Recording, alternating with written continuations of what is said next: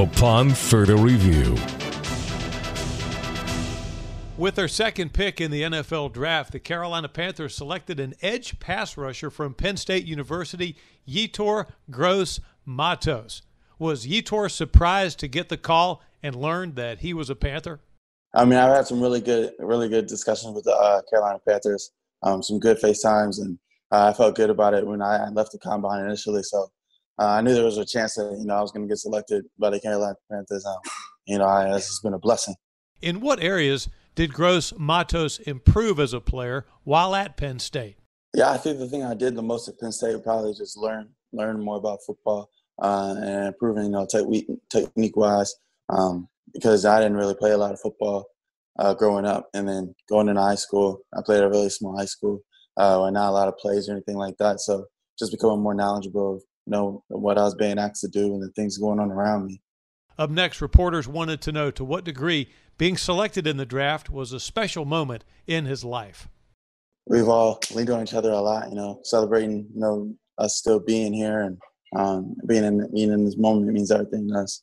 I know I'm freaking excited. I know my family probably even more excited. Gross-Matos liked the feel of his pre-draft interactions with Panther brass. Yeah, just talking to the Coach Marty, Coach Matt Rule, and my position coach, Mike Fair. I just felt really good. A lot of conversations, people, all teams dealt with different ways. I remember leaving that phone call thinking, I felt really good about that one. And, hopefully it will make me carry the Panther. It's just exactly what happened. So how would he describe himself as a player and as a person? Someone who's always hardworking, willing to learn, and determined to be great. And as a person, someone who just brings positive energy, just to life and any locker room, any interaction. I try to conduct myself that way at all times. So just carrying that mindset with me in each and everything I do. Gross-Matos says his work ethic is old school. My mentality, I just show up and work. Show up and get my hardest each and every day, and try to be great. So I know that they're going to get everything out of me. At the end of the day, I know lack of confidence in what that's going to be. Additionally, he feels like his physical skill will set him apart. I mean, I think athletically, that's where you find me being a lot different from a lot of other people. That I was being compared against. I've just always been a tremendous athlete, and thank you. Through my hard work, I was able to improve that. So athletic-wise and technique-wise, like I talked about earlier, I feel like I'm on climbing this upward hill, and I'm nowhere near the top still. So there's more work to be done. A versatile player, Gross-Matos can play inside and outside on the defensive line. I've had plenty of experience, rushing inside and outside in college. I was asked to move all around the front four, so I had no problem, going inside or outside, and no issue with it, preference-wise. So wherever they need me to be, that's where I'll be at.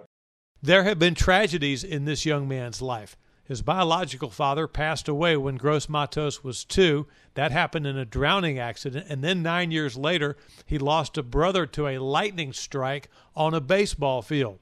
So how have those life tragedies helped shape him as a person? Yeah, I'll take those things, kind of putting, the rest of my life into perspective, just about taking advantage of every opportunity and every second, every day, give your best and, love the people around you. And as, me and my family, very, very close group. So that's how it's affected me, on and off the field. And I'm just happy to be in this moment, with these people. And I can't wait to celebrate. And then lastly, is there an NFL player around whom he's modeled his game? Yeah, kind of like you say, not really watching much football growing up.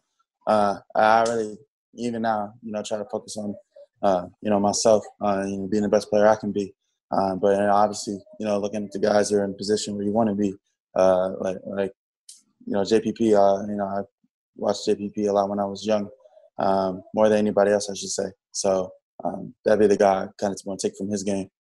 For those who do not know, JPP is former NFL D-line great Jason Pierre-Paul. So that's Yetur Gross-Matos, edge pass rusher, Penn State. And I'm Mick Mixon reporting on the Carolina Panthers Podcast Network.